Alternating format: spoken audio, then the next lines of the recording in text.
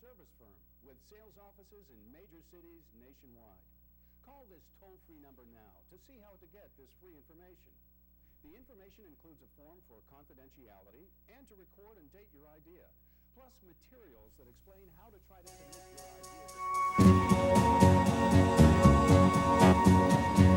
I went out walking through streets paved with gold, lifted some stones, saw the skin and bones of a city without a soul. I stopped outside a church house where the citizens like to sit. They say they want the kingdom, but they don't want God in it. Yeah, I went with nothing but the thought of you. I went wandering.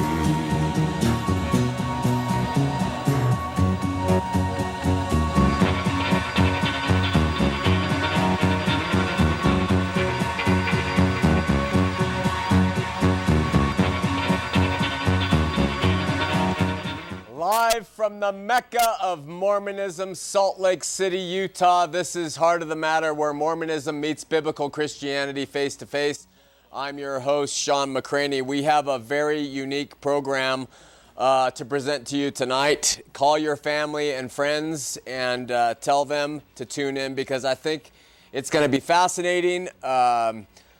We are going to have lessons all of us can learn, and from a very special guest. So be prepared. He'll be on with us in just a few minutes.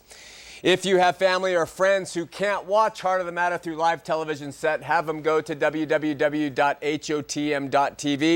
and they can watch from anywhere in the world through live streaming video. We've retained a Canadian streaming video company who have completely improved our streaming capabilities. Had somebody from Sweden tell me it comes through just like on television all the way over there. So check it out. For 2 years now, we have held Bible studies on Sunday afternoons here in Utah. Come and join us and learn the Bible from a non-religious, non-sectarian perspective. Attend your respective churches in the morning, then join us Sunday afternoons at the University of Utah or at Utah State on Sunday evenings. Go to www.calvarycampus.com for more information. Now, this is important. If you can't join us, you can get all of the teachings through calvarycampus.com. They're recorded MP3s. You can just download them and listen. We think it's a great resource for people who can't break free to attend. We hope you'll either attend or listen to the audio files. Go to calvarycampus.com. We also have a Wednesday evening Bible study at the Ezekiel Project. You can also get information on that at that website. I Was a Born Again Mormon has recently been made available to you through downloadable PDF for free, or if you want to make a contribution for it, that's fine too. Go to www.hotm.tv and you can have the book in your hands within minutes. Our objective has not ever been to sell books, but to get you to read An Insider's Perspective, 40 Years Active Latter-day Saint, and what it means to be born again and freed from the bondage of legalism. Coming up in 2.5 weeks, our 4th annual Burning Heart 2009, the Big Tent Revival. Join us Saturday, September 5th from 5 until 8 p.m. for our statewide, even nationwide in some respects, ministerial outreach. At 5, we'll gather outside, eat, relax, fellowship, get reacquainted or acquainted with each other. Bring your neighbors, family, and friends, Christian, Mormons, reprobates, whatever. And then around 6, we're going to move inside the big tent. We'll have Jeremiah's Fire lead us in worship. And then we'll hear testimonies. Then from Adams Road, who's coming out from Florida. They will take the stage and inspire us with their story and song. Then I'll take the microphone around 7. We'll have a Come to Jesus meeting, and we'll do open water baptisms, end it with worship, a collective prayer, and send you on your way by 8. We want you there. Come as you are, Saturday, September 5th, Sugar House Park, Salt Lake City, from 5 to 8 p.m. I'm going to put everything on hold tonight that we've been discussing over the past weeks, including responses to callers and our topic about Utah history. And I want to preface our appearance of our special guest tonight with a few comments. And you can decide what they mean and how they apply to our program tonight. First and foremost, M. Russell Nelson, an LDS apostle and polygamist, began teaching in 2003 that God does not love us unconditionally. He wrote in the Ensign article, February 2003, Jesus loved the world that he gave his own life, that as many as would believe might become the sons of God. Indeed, the Father and Son are one in purpose and love. He writes, divine love is also conditional. While divine love can be called perfect, infinite, enduring, and universal, it cannot correctly be characterized as unconditional. What that means, my friends, is M. Russell Nelson, apostle for the LDS Church, is telling you that God does not love you unconditionally, that his love is predicated conditionally upon you and your performance, appearance, adherence, whatever it might be. He writes, understanding that divine love and blessings are not truly unconditional can defend us against common fallacies such as these. Since God's love is unconditional, he will love me regardless. Nelson says that's a fallacy. God will not love you regardless. He loves you based on conditions. He writes, these arguments are used by antichrists to woo people with deception. The full flower of divine love and our greatest blessings from that love are conditional. I want you to know that that is a categorical, uncategorical lie.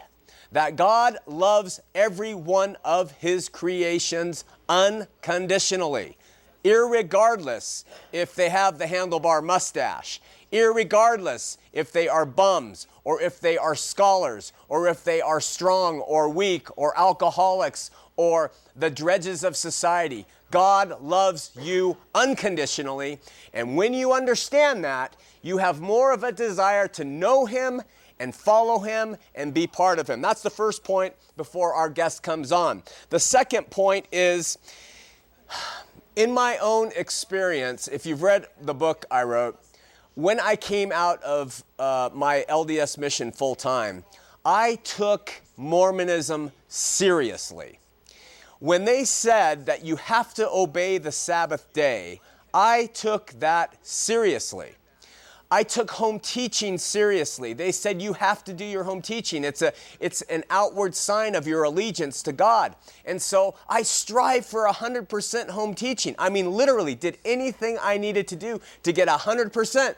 And I did everything I could to obey that Sabbath day.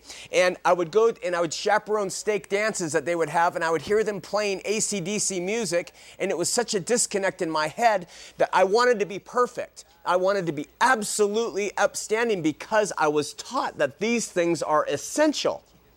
And yet I found all around me that was not the case for other people. I found that the Sabbath day for my leaders was not that important, that we could run to the store to get bread if we ran out of it on the Sunday. Or if families were on vacation, they could go to the nearest Taco Bell and scarf down, or go to the river on Sunday because you're on vacation. When you come back to town, you obey the Sabbath day. You see, so these disconnects began to really disturb me, and it played into my psyche. Last thing, I want to tell you how I met our guest, Nick. I believe completely that it was of God. Last week on Saturday, my daughter showed me a Facebook for our Heart of the Matter program, and on that Facebook, somebody had downloaded a video of Nick. I'd never seen him before. I watched the video, and I thought that's very interesting, and I drove to the airport Sunday, came here. On Sunday, I taught up at the University of Utah, and I spoke with a guy who comes up there, a good friend, Sean, same name as mine, and I saw him, and he left, and I left, and I was driving through a way to a part of town that I don't normally go, and as I passed by Temple Square, I looked over and I saw our guest tonight standing there. And I'm like, this is the second time in 2 days I've seen this guy. What's this about? And then to top it all off, I see Sean, who I was talking to at the Bible study, standing there talking to him. So I'm thinking, wow, how did he get down here? You know, I couldn't figure that out.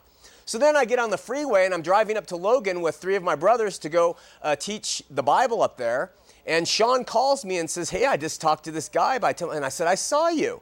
And he says, yeah. And I said, I want to talk to him. And he says, well, you should. And they had a conversation about the cross and things. And come to find out that this, Sean tells me he's a faithful, believing Latter-day Saint, a very nice man, et cetera, et cetera. So I thought, wow, I never thought I would know when he would be there again. I have never been to Temple Square in our 4 years of ministry here. I've never gone there for any reason. Hang around, talk to people. I see all kinds of things going on there. I've never gone there. It's not my deal. Next morning, Monday, I receive a text message from a good friend of the ministry, Millie. She says, Sean's wife just had impressed to go to Temple Square that morning, all the way from Centerville area, drives there, and she finds our guest for tonight there again. And so she talks to him, and she calls Millie. Millie texts me and says, he's down there. So I get in my car, and I go and I park, and I watch him. And I watch the people pass by him, and I watch what they are looking like and doing behind his back, around him, what they say to each other. And then I approached him, and I said, Nick, my name is Sean. I think what you're doing is really, really interesting. I would like to know more about it. And we had a very friendly discussion, and we brought up the conversation he had about a cross, and he wanted a white cross. So I left, and I texted out to our friends in the ministry, hey, I need a white cross. 5 minutes later from Ogden, a good sister, Kara, said, we've got a white cross. My husband, Brandon's bringing it down from Ogden because this guy wants a white cross. He drives down from Ogden, and we meet, and Brandon and Sean's wife, Karen, and I go, and we meet our guest tonight. And we have an opportunity to talk to him about what he's doing and what this represents and how he's treated, and we get to see for ourselves firsthand what's being said about him. And so I said, after meeting him and his dad and his sister, hey, would you like to be on the program? And he said, yes, I would. So I want to introduce you to Nick. He is a faithful Latter-day Saint, and we're going to go through and talk to him about his ministry and mission. Come on, Nick.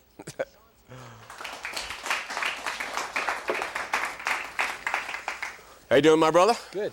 Good to see you again. You too. We just sat and talked in the blue room, which is brown, but we sat there and talked in the blue room together, and we went through everything we're going to discuss. And I want you to know before we even talk, and we talked about this, that Nick is dressed in the temple robes that you wear in the temple. Now, there is nothing wrong with him wearing those robes outside. In fact, Nick brought up to me that they bury people in these robes. These are publicly seen. The thing that is sacred or secret in the Mormon temples are the actions that they do while wearing these robes, but what he's wearing is not against, there's no rule I have seen at least that says you can't wear these. So let's pray, and then we'll go. Lord, Nick and I are here, and we pray your love and your inspiration and what you want to come from this will pour out in abundance to our viewers, our audience, to people throughout the world who will watch this at later times. Help Nick to communicate his heart, and that we will be able to see and discern what is being said and how he's being received and what it all means. In the name of Jesus Christ, amen. Amen. All right, brother. Tell us about your history in the church. Okay. I was born in the church, grew up, followed pretty much the standard that anyone does that's born in the church. Went on a mission. Came back. I've always had a lot of faith in Christ. He's always been a hero of mine. And just kind of lived a regular life, got married, had children. And then I've always wanted to accomplish something great. I've always studied historical figures such as Albert Einstein, Galileo, Thomas Edison, and Jesus. And I thought in my life, I want to accomplish something great. I want to be like these men. I want to leave this world and be remembered for forever. I want people to say, he did something that helped humanity in a positive way. And I looked at a few different areas. I thought about politics, business, and religion was always there. And finally I settled on religion. And I thought, okay, Jesus, in my personal perspective, is the greatest historical figure that has ever lived, especially in terms of religion. So I said, okay, my goal at this point is to become at least as great as Jesus, if not greater. that's my goal. Okay. And with that, I've prayed fervently to guide me to do what I need to do to accomplish that goal. And it's brought me to this point. It took me to Temple Square, and my goal is to get into the temple. I want to be in the temple, but the closest I can be at this point is just right on the edge there of Temple Square, right before. So God has told me, go to that point and wear your temple robes and go there and sing hymns to passersby or answer questions, and I will continue to guide you in what you need to do. I see. So now, do you believe, Nick, that from your experience of being a missionary and knowing LDS doctrine, that this drive to, one, leave a name for yourself and do something humanitarian that's great, or become as good as or even greater than Christ, came from your teachings of being a member of the church? Yeah, I do. I believe that. I mean, the scriptures, there's a scripture I have to keep repeatedly telling people over and over as they come and ask me what my purpose is. And I say, well, my purpose is to bring to pass the immortality and eternal life of man. That is my purpose. That is my goal. And they say, well, only Christ can do that. Only God can do that. I say, but the scriptures say anything is possible. And that's, if one thing I could say to the viewers out there, is anything is possible. Anything that comes out of anyone's mouth is possible. And that's from our Heavenly Father. So I believe it's possible. I know it's possible. Okay. So. Now, tell us about your testimony. Do you have a testimony of the First Vision, Book of Mormon? And you've been through the temple. Absolutely, right? yeah. You have a testimony. Can you share that with us? Yeah, I know that the Church of Jesus Christ is the true church. It's the only true church. I believe in the Book of Mormon. I know it's true. I know Joseph Smith was a prophet. I believe the basic doctrine 100%. Okay. Absolutely. Do you have anything that varies? I'm still receiving revelation, and I'm sure I will receive higher revelation. One thing is, with the temple robes, I believe it should be worn outside the temple. I believe it helps hold us to a higher standard, and I believe it helps us be more recognized as members of the church, who we are. Oh. And I think it helps me live a more reverent and a more clean life. I'm more in the Spirit. I think the Holy Ghost is more with me as I'm wearing my temple robes. I think it's something that should be worn. Okay. In terms of it, as you mentioned before, I don't know the doctrine of it, that where we couldn't wear it outside the temple. I have yet to know that. So the LDS, typical LDS, you're not typical. You will agree with that. Right, yeah, Okay. absolutely. So typical LDS would say that a short missionary haircut, being groomed nicely, and wearing their temple garment is enough to keep them feeling holy or sanctified before God. But you're suggesting that possibly there's more that could be done. My goal, I'm sure what my calling will be, is to raise the bar. I'm going to be raising the bar, and I'm going to have us live. I'm going to divide the line between the church. And this is just coming off of from inspiration, is I'm going to raise the bar, and there's going to be more required, to where you're really going to have to consecrate your life in literal sense. I see. And I believe that's what I will be. Now, we know that Latter-day Saints place a very strong emphasis on personal revelation. That you receive revelation, that the bishop receives it for the ward, fathers receive it for the family, you receive it for your person. You received revelation to embark on your ministry. Correct. And can you tell us when that happened, how it came about, and then what the process was? Okay, sure. I've had quite a few different experiences, but most recently it's been about maybe 2.5 weeks since it's been really strong, and since I've really just set my focus on that's my one complete goal. I want to accomplish it as quick as possible, to become as Jesus or greater as soon as possible, and focus on that. And it's been, about 2 weeks now, and I've really just let the Spirit guide me. I've just let it whatever impressions I have, I do. And I'm still trying to learn why I'm doing them. It's happening so fast that I'm still I'm asking people as they come up and talk to me, I'm like, do you have any input you could help me with why I'm doing what I'm doing? Please enlighten me, because I am more than willing and more than open to find out what it is. What have the responses been? They're the same as me. I think I'm still ahead of them on that. I give them, they're like, well, your guess is good as mine, so I give them a few ideas of why I think possibly. But I'm more than open to viewers. Please let me know if there's some reasons why I'm doing what I'm doing. Please let them be positive, because I know that this is the right thing to do. I know that God is backing me. I know that this is His will. And you will know soon as well. If you don't know now, you will know. Just as Galileo and all those were ahead of their time, those great people, I feel like I may be ahead of my time, and people will start catching up. Okay. So, you have a statue of Jesus next to you. Mm-hmm.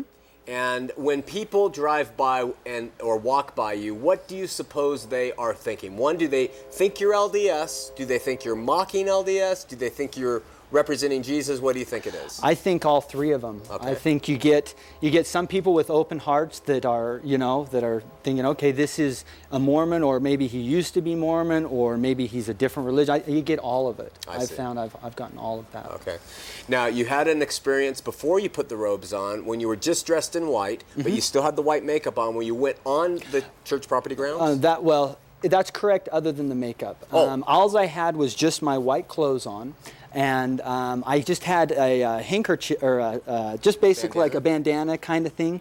It was just my handkerchief over my head. Okay. Just kind of protecting my head. Okay. And that's all I had. And no makeup? No makeup. Oh. No makeup. And I just had that, and I was just in there, again, prompted by the Spirit to go and just sit at Temple Square and kind of. And the interesting thing was, I saw a picture of Jesus in the temple where I was sitting with a thing over his head. Huh. He was all dressed in white, and he was, I believe it's a picture where he was seeing Mary after he was resurrected. Okay. And it's a huge picture, body-sized picture.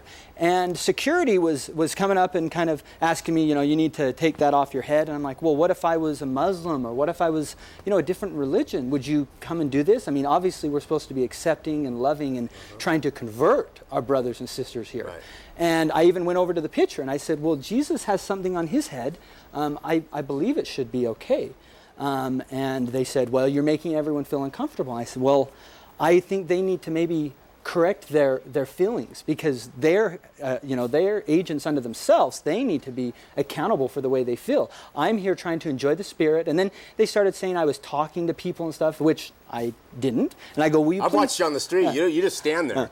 But at that point, I had not. And I said, will you please bring me these people? I would like to discuss what I said to them. And no, they couldn't bring anyone. And eventually they said, well, now we're considered you trespassing. And I said, well, what have I done? I'm still just trying to feel the Spirit. And at that point, they arrested me, and I was charged for trespassing, put in jail, and when I got out, I just went back, and now I respect their trespassing, and I stay right there where the Spirit has prompted me to stay, right in that location where everyone is going into the temple and where the majority of the members can see me. Okay. So the lesson of that is no bandanas on temple grounds, or else you could be in the pokey. Just kind of joking.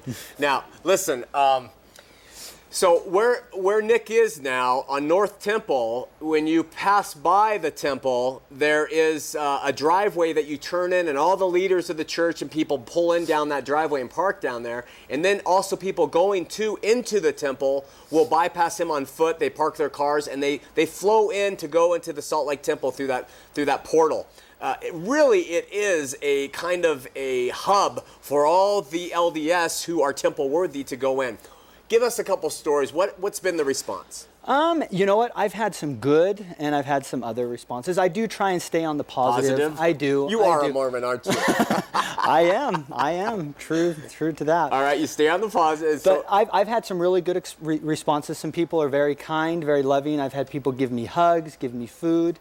I did have somebody, they must have thought I was hot today because they threw some water balloons at me, and I appreciated that. And yeah. If you're watching, thank you. I hope you can maybe give me some food next time or something. And I've had some warm remarks, which I believe we were talking about this the other day. I thought about this, and I said, as you go into the temple and as you leave the temple, you should have probably the best spirit of your life. You should be feeling the most clean or the most correct at that moment. So I have noticed, I think Heavenly Father is trying to teach members that, this maybe is testing their tolerance or testing their patience, which I gather that might be what is occurring. I see. But maybe that's the purpose of you being there? And that might be one of the reasons. And I talked with a nice sister today who's LDS, and she came to that conclusion as well. Okay.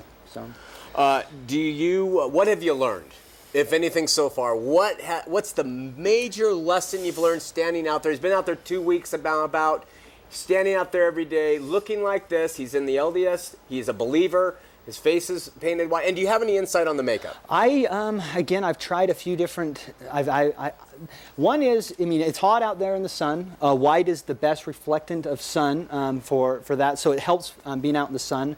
Also, I guess white covers every color in the spectrum. So white, that's one area. And then also, I mean, a lot of women wear makeup, and I think the church needs to be equal on that with men. I think I should be allowed to go into the temple, or any brother into the temple wearing makeup if a woman is allowed to. I mean, we are equal. So I think that's another thing that's teaching the church in general. You know, men should be allowed to if women are. It's really interesting to me on this grounds. Outside the temple, I also see street people with signs. I see homeless people. I see people without limbs. And I also have watched the bypassing of them. Do you see any comparison? You are representing the holiest side. You're dressed in their most holy clothing. Sure. With the appearance of white, which is very symbolic to Latter-day Saints. Correct. And compared with guys like me who would sit there, you know, and ask for some hand. Do you see a comparison in the response to both types? You know, Carol is a good friend of mine, and she's there and she's asking for money, and I try and help her out. In fact, someone gave me $5 today, and I'm trying to figure it out. I'm like, well, dude. Thank you. So I walked over to Carol and gave it to her. You know, because awesome. I'm there. You know, I'm there just trying to perform what God wants me to do, and it's not for money, anyone. So. Right. I went over to Carol and I said, here you go, you know. And she is so kind to me. She's always, you know, she asked me, do you need to go get water? I mean, I have a few people that have, you know, offered, you know, can I get you something? But very few, whereas Carol, she's always, you know, if I ask her what time it is, I feel so comfortable with her, you know, versus a lot of the members that walk by in that. She's just so easy to talk to, and yet, like you said, she's just a beggar there on the street. Yeah. So I know you like to stay on the positive. I'm not going to try to get you to dig deep in the negative, but tell me, Nick, what do you believe the general view from the active, faithful, temple-attending Latter-day Saints is of what you're doing? Well, if I had to say one word to describe it, it would be they feel that I'm mocking them. And that I wish everyone could feel the way I feel. Because all I'm trying to do is what my Heavenly Father wants me to do. And I love everybody there. I forgive everyone. I do. And I know that everyone's trying to be perfect. Everyone's perfecting themselves, and they're trying to do what's right. But just so everyone knows, I'm doing what Heavenly Father wants me to do. I've prayed. I live a good life. I know I can receive inspiration, and that's what I'm doing. I'm doing Heavenly Father's will. This is what He's asking me. And I know in the near future, you will know it as well if your heart is open. And if you're humble and you are able, and you're willing to receive that revelation, you will know it as well as I do. Very, very interesting. I have long believed, our ministry has long believed, Nick, and you can comment on this if you'd like or just let it go, but I have always believed that there are very few places for different LDS people to go.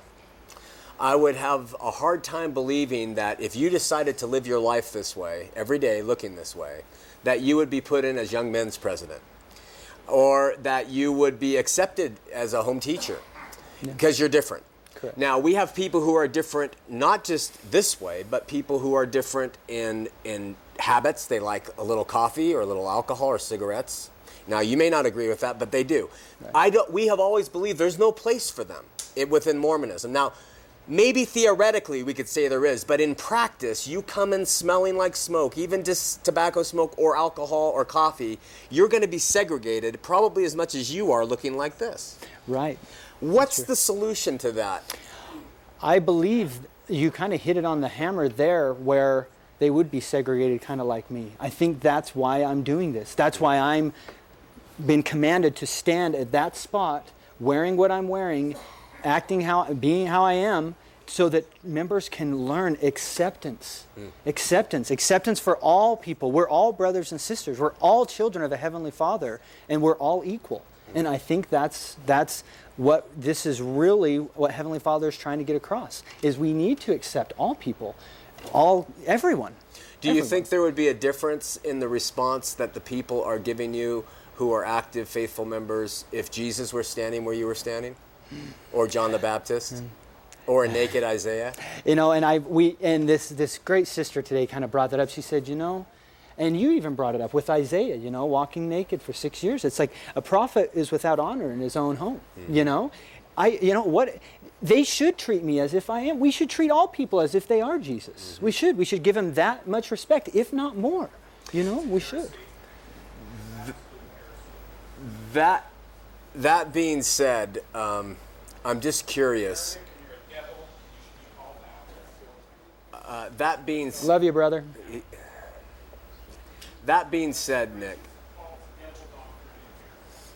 That being said, we have a little disturbance in here, but it's very small. That being said, why do you think Thomas Monson has such honor in his own country?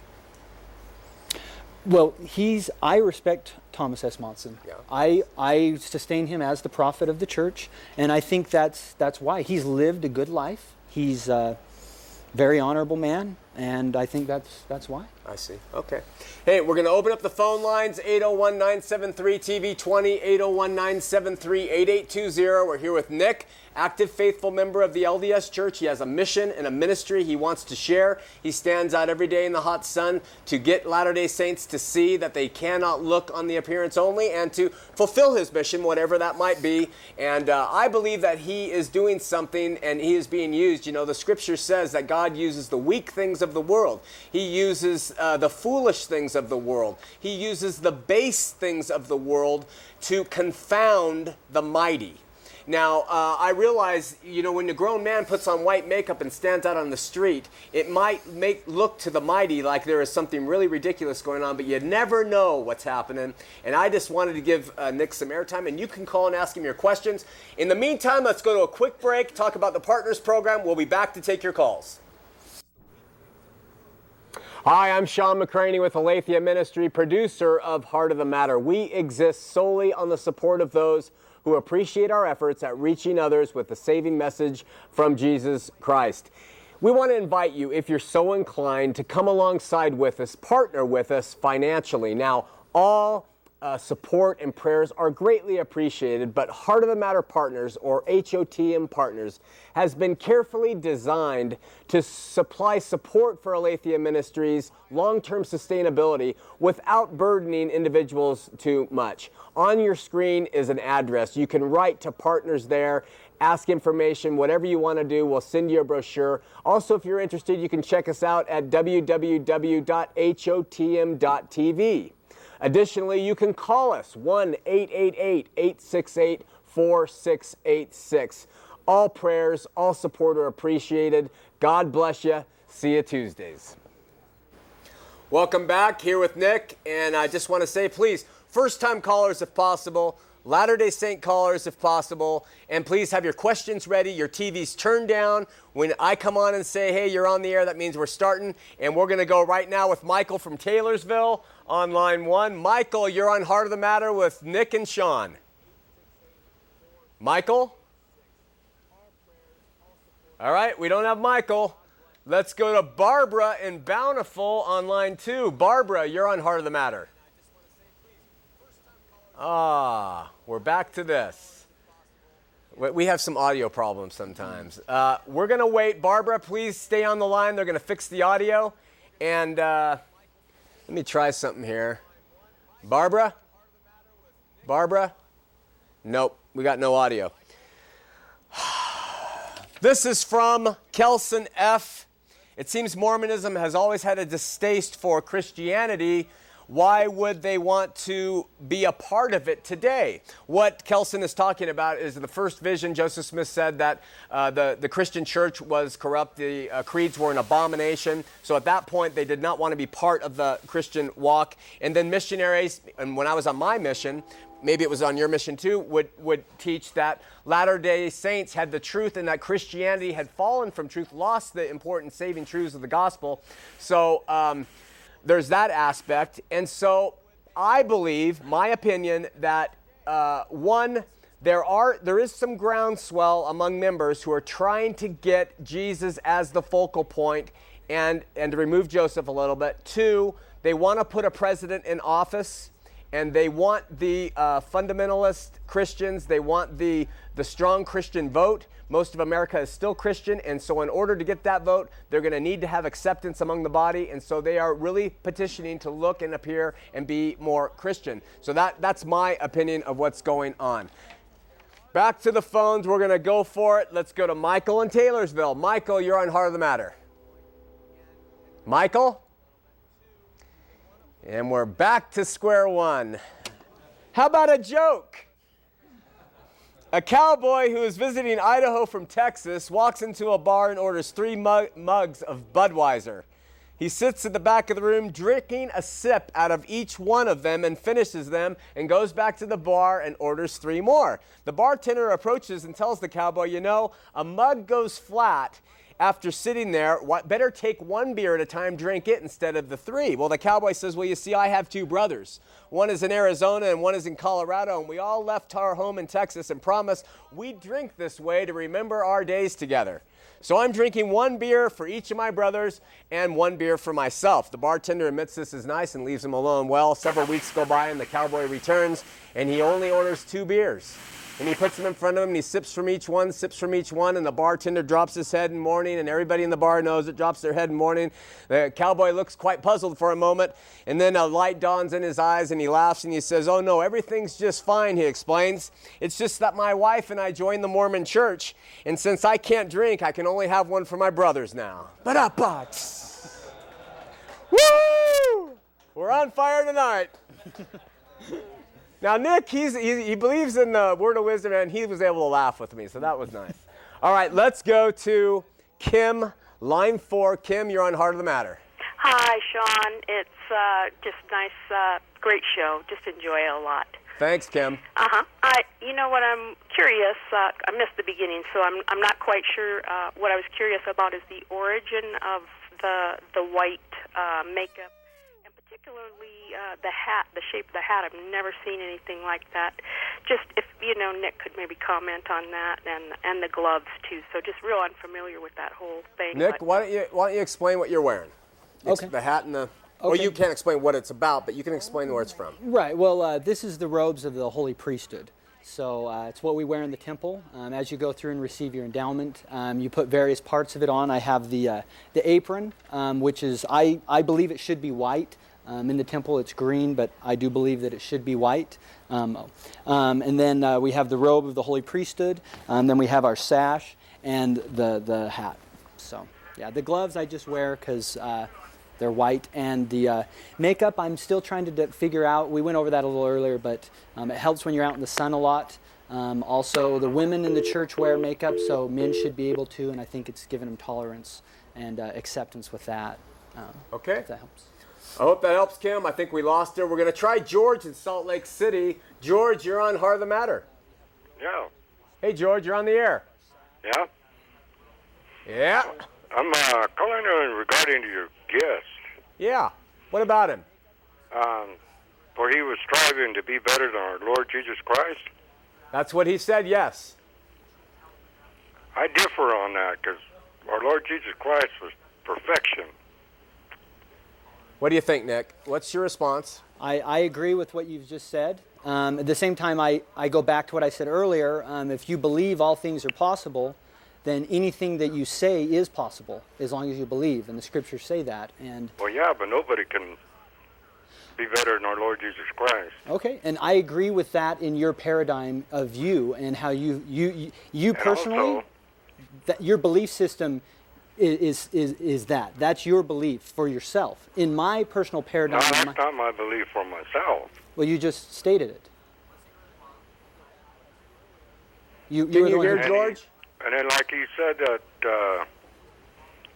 the Mormon Church was the only true church. Yes, I believe that. Which I differ on that. Oh, okay. Because you guys when speak our Lord up, George. Jesus Christ gave the keys to St. Peter, the keys to the gates of heaven. That's true. And he also built his church on St. Peter, his rock. That's right. So where did he build his church? Well, I believe in the, when the apostasy occurred and then the restoration with Joseph Smith, just to make it brief. But. So he's a faithful, believing member of the LDS Church. He stands by the doctrines, George, and he's not here necessarily to debate. He just wants to share a message, and I wanted somebody who is not afraid to share his message and share his heart and the way he wants to do it, to come on and do that. We have a lot of people who will come on and they'll spin, or not come on, but they call and spin and do all that. And we have Nick here who's just telling it like it is. A man who stands out on North Temple, in front of the temple, in front of his peers, and is able to do this, is a man, when you ask him about the Mormon Church, he's going to tell you. And so that's what's really good, okay? But then again, before he says anything, he ought to learn more about the Mormonism. Well, all right, point taken, George. We appreciate your call, my brother. But the thing is, hey, Sean? Yeah. You ought to learn more about why they left Missouri or Chicago. Well, we'll talk about it. It's not so much that they left to find a different place. They left because at the time of that, they were Masons.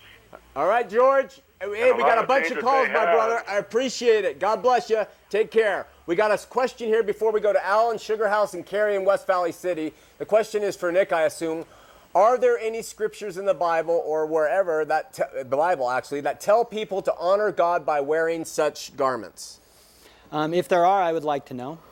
Oh. I'm just doing what God through the Holy Ghost has told me to do. So that's... Okay, there's your answer.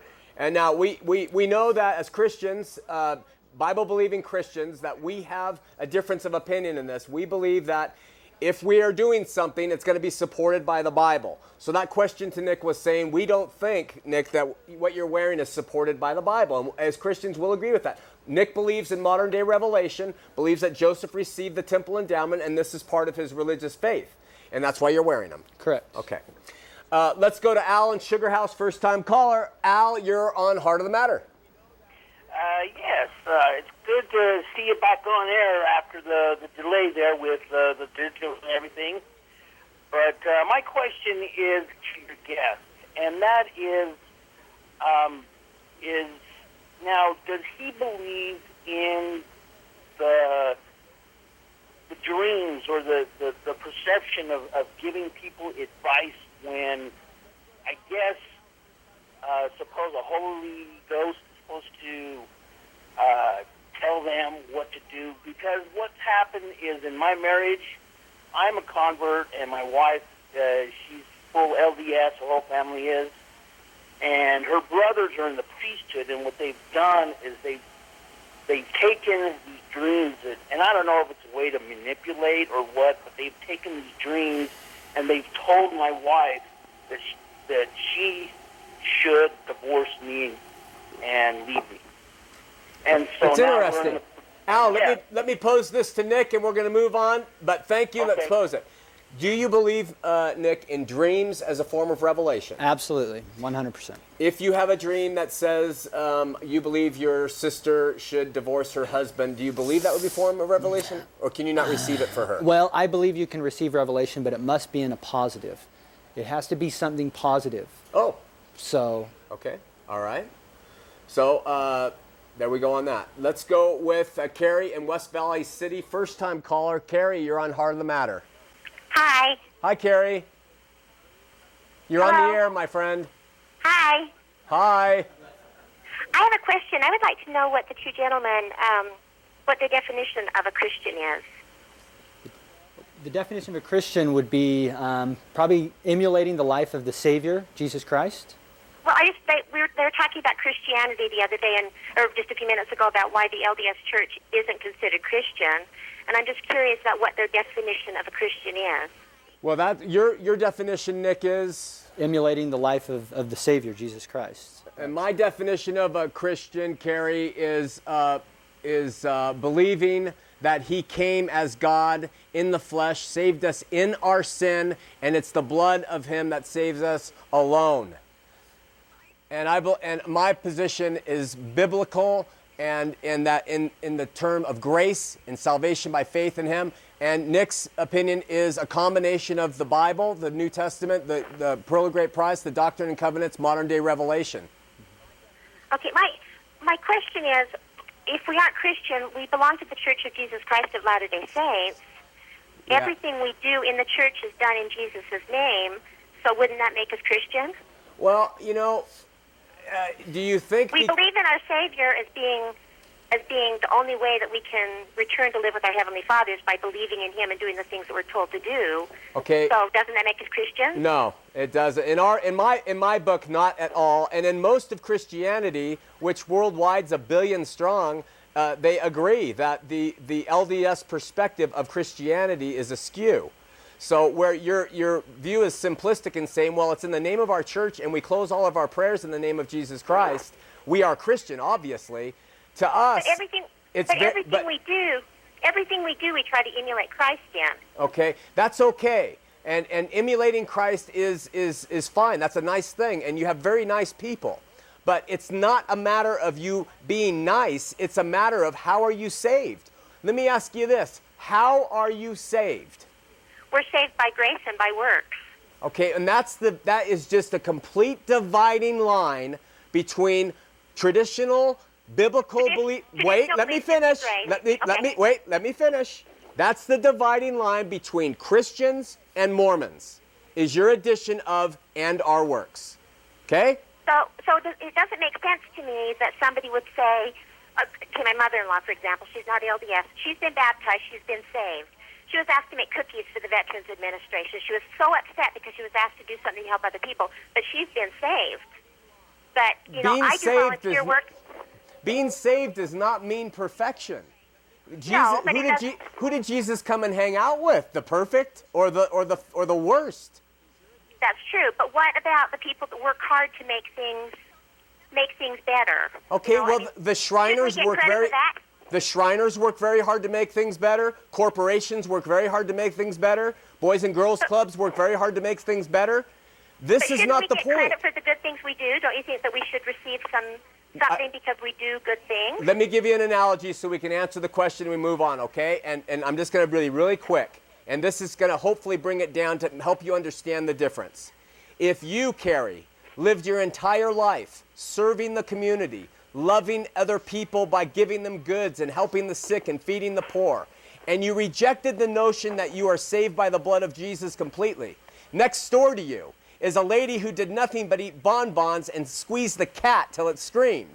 And then in her final day, she said, you know what? I've lived a bad life. I'm a sinner. I believe in Jesus completely. And you both die. She's going to heaven and you're not. That's the difference between works and Jesus. I don't believe that the Heavenly Father would do that. Of course you don't. I really don't. Of course you don't. And that's why we have this show. But your beliefs are irrelevant compared to what the Bible says. You see, that's the difference. We go by what it says. If we're wrong, we'll stand before God and say, God, I trusted what your Bible said. And he's going to say, you are right or you are wrong. You're going to say, God, I didn't trust what the Bible said completely. I am bringing you all these works. And you will see. I don't believe I'm going to hell. I really don't. Well, that's okay. I believe I'll be saved like everybody else, but I believe that there's different places for us to be saved to. All right. Well, very good call. I appreciate it. Thanks so much. Can I ask Nick a question? You want another question? Nick, I want to ask Nick a question. I want to know, I don't have a problem with him being downtown dressed in white. I think it's actually quite nice. The problem I have is with the sacred temple clothes being worn outside of the temple. I don't have a problem with anybody standing outside the temple dressed in white, and I think it's actually kind of nice. But the temple clothes, I feel, are sacred, and I don't think they should be worn outside the temple. And I just want to know how he feels about that. Again, it goes back to, I know that Heavenly Father wants me to do this, and I promise you, in the name of Jesus Christ, you will know it soon enough if you keep a humble heart and you have a heart full of love. Do you agree with what I was saying about Christianity? I do. Okay. Okay, thanks, guys. Okay, thank you. Take care. Bye-bye. We're going to Michael again in Taylorsville. We're going to give him a shot. Michael, you're on Heart of the Matter. Hey, Sean, what's up? How you doing? Doing well. How are you? Oh, I'm doing excellent. I just had a little concern. I've been watching your show the past couple of weeks, and I've been having just like your last caller, about what she said, about faith and works, Yeah. I totally understand I totally get what you're saying, though. I understand your point. Right. The thing with me is the reason why I left the reason why I left Mormonism is because I couldn't find faith in God or Jesus Christ or Joseph Smith. I just couldn't find faith in believing in a God or Jesus. Okay. You know, and I wish I could. You know, I wish that I could just sit here and say I believe in Jesus and I'm saved by Jesus. I wish I could just say that and believe that, but I can't. My mind just thinks it's irrational. It's so uncertain, and it's just incomprehensible to me. Yeah. So I mean, does that mean that I'm going to hell, even though even though I live a moral life, and even though I want to have faith, but I just can't. My mind won't let me have faith. Like, am I going to hell? Like, what's going on with that? Because, Michael, the battle is in the mind. And the scriptures are replete with that. Jesus is the only way, the truth, and the life. If he's not, then he's a liar. And that would excuse you, and his death would be meaningless. So, yes, I have to answer biblically, yes. If you don't assent to this faith in your mind, you will go to hell.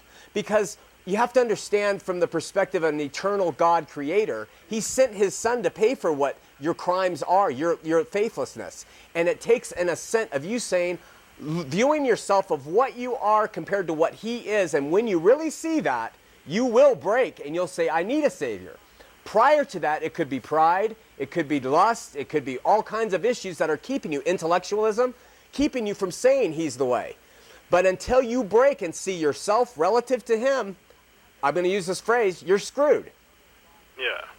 So it's tough stuff, I know, but there is long suffering, and there is love, and there is unconditional acceptance and loving people no matter what, to hopefully get that message through how much God loves you and sent his son on your behalf. So if I go through my whole life just having a kind of an agnostic view, where I'm kind of like, well, you know, it'd be great if there was a God, but I just really can't believe in it. I can't believe in Jesus, you know. Yeah. Like if my mind, if I truly wanted to believe, but I just because I base all my actions in rationality, and I like to question things, and Right. I like to get to the bottom of things, and with with faith in Jesus, I mean, there's nothing there. It's all based on faith. Oh. And so, I mean, I just have a really hard time believing that I'm going to be damned to hell for the rest of my life because I can't come to that realization. Michael, Hebrews says you cannot please God unless by faith, okay? So it is only by the faith, that the thing that you cannot get a hold of, that you can be saved. I wish I could, you know, in my human nature say, well, maybe God's really, you know, hey, but his son took so much for you that it is the faith that's going to save you. And I would be doing you a disservice to try to suggest anything otherwise. Now, it seems limited. It really isn't. Because he is so open and so giving and so calling to you constantly. Don't give up the search. Go and say, show me that you're here, God. He will. Prove to me that you are calling to me. He will. I want to really know, and be honest in your heart. But if you say, well, I don't really want to know, you're not gonna. Well, yeah, and I do want to know. I mean, I've had a faith in Jesus before. I mean, I know I grew up Mormon and stuff, you know, and that's a whole different story. Yeah. And I've had faith in Jesus, you know, and it's just like when I turned like 13 and 14, I just lost that faith. And it's not that I was in sin or I was, you know, doing bad things or whatever. Well, that's okay. Like, you were. I guess it's intellectualism is stopping me from having faith. Perfect. Then you know the thing that's keeping you. You know the root problem. Let me ask you this, Michael. All things aside from your lack of faith, what do you do with your sin if there is a God? Well, I mean, with my sin, I repent to myself, and I learn from my mistakes, and I better myself from my mistakes, and I become a better person every day. I mean, I don't see how that's a problem. Well, then what it is you don't understand the holy nature of the Creator, and you think that yourself is somehow going to be acceptable to him, who does not stand the least degree of filth. He would be unjust, let's say, if you beat somebody to a pulp and he let that go by without there being a perfect propitiation for it, payment for it. Because that person who is beat to a pulp will stand before him and say, you never did anything. You're an unjust God. I don't believe in you. So he is just. You beat the guy to a pulp. Where's the justice? He said, I'll give you the justice, and he gave his son. And his son was beat to a pulp on your behalf. And then you assent to his son and say, I need you, okay? But you're saying, nope, I don't go with your plan of a perfect holy God taking it for me. I'm going to do it myself. And I tell you, it's going to be a rude awakening, because he's going to say, you did not get it at all, Michael. Okay, so when I'm standing before my Creator and I say, all my life I've wanted to have faith in you, but I just couldn't bring myself to that, he's just going to say, "Oh, sorry about that," and send me right to hell. That's basically what the Bible says. I think you'll know that's where you belong. That's crazy. I know, man. I'm sorry. I'll have to respectfully disagree with you on that. I know you do. I appreciate you taking my call. All right, Michael, take care. God bless you. Hey, thank you. Bye-bye. Brenda in Salem. Brenda, you're on Heart of the Matter. Hi. Hi, Brenda. Hi. Hey, I have a couple questions for you. First of all, you're doing a great job. I wish there was 100 more of you guys out here. Few things. I'll be quick. I know you've got a show to do. But last week you had a caller on the air. I think her name was Christina from Salem. Okay. She wasn't Mormon. I would love to meet her if there's any way we could hook up, because this is a tight-knit Mormon community. You can give her my phone number. I don't mind. Okay. But anyways, you had mentioned last week that you thought Mormonism could be a cult. After your guide tonight, I truly believe it, especially when he stated that he's striving to be better than Jesus. Okay. I appreciate that call, Brenda. Wait, real quick. I have a few more. Real quick. I have a friend that used to be Mormon. Okay. I just met her about a year ago. She told me that when she was 12 years old, she realized she didn't want to be Mormon anymore because when Mother Teresa died, her father had said to her, "That is one lady that is not going to heaven." So my question to you is, I refuse to call Mormons LDS. My question to you is, where do they get, or what right do they have calling themselves a Latter-day Saint? That is my question. Joseph said that's what God told him to call the church. It's the best answer I got. You have to be perfect to be a saint. Yeah. I know many Mormons that do things behind their other people's backs that aren't supposed to be doing that. It's a biblical reference saint. They called the early Christians saints. So as far as being perfect, maybe in Catholicism you need to be perfect, but not biblically speaking. So I don't think that application in their name implies they think they're perfect, at least not some of them. Just kidding. Okay. All right. That was my question. Thanks, Sean. Thanks, Brenda. God bless you. We got Carl and Todd. Can't take your call. We got to wrap this up, but I want to say something here, and I'll give Nick the final word. In my opinion, we can all view Nick's mission in one of four ways. First, God did speak to Nick, and Nick is doing something that God wants him to do, whatever it is. We can't box him in. Or God did not speak to Nick. Nick believes God did the way we all have believed God has spoken to us. And so Nick is responding to that because he believes it, but God didn't. Or Nick knows that God did not speak to him, but he has a message he's trying to get to people to get them to see something that they're not seeing. I don't think that's his intent, but that's a possibility in some of your minds. Finally, maybe Nick is actually disoriented and delusional. Maybe Nick has a sickness, but here is the important question. Does it matter what the drive was to get Nick to do this in relation to how we respond to it?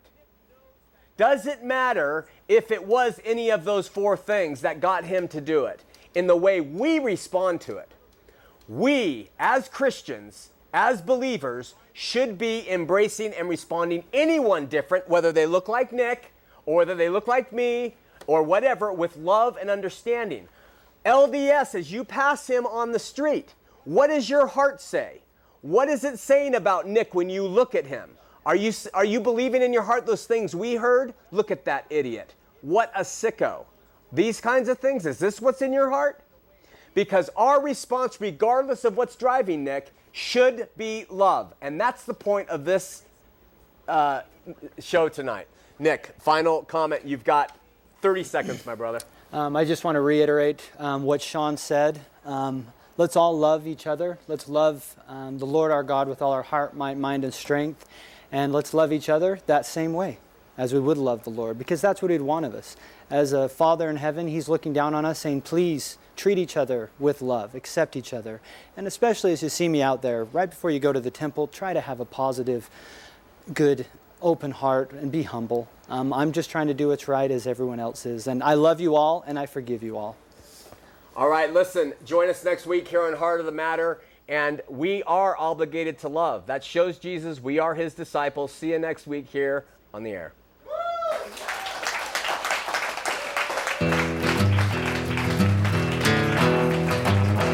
For taking the heat. Oh, yeah. I hope my preaching didn't upset you. I'm going to break. I'm going to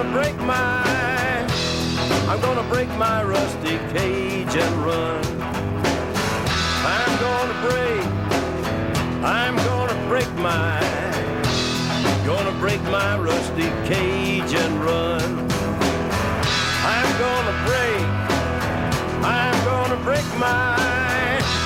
gonna break my rusty cage and run.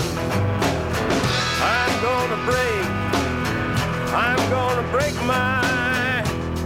gonna break my rusty cage.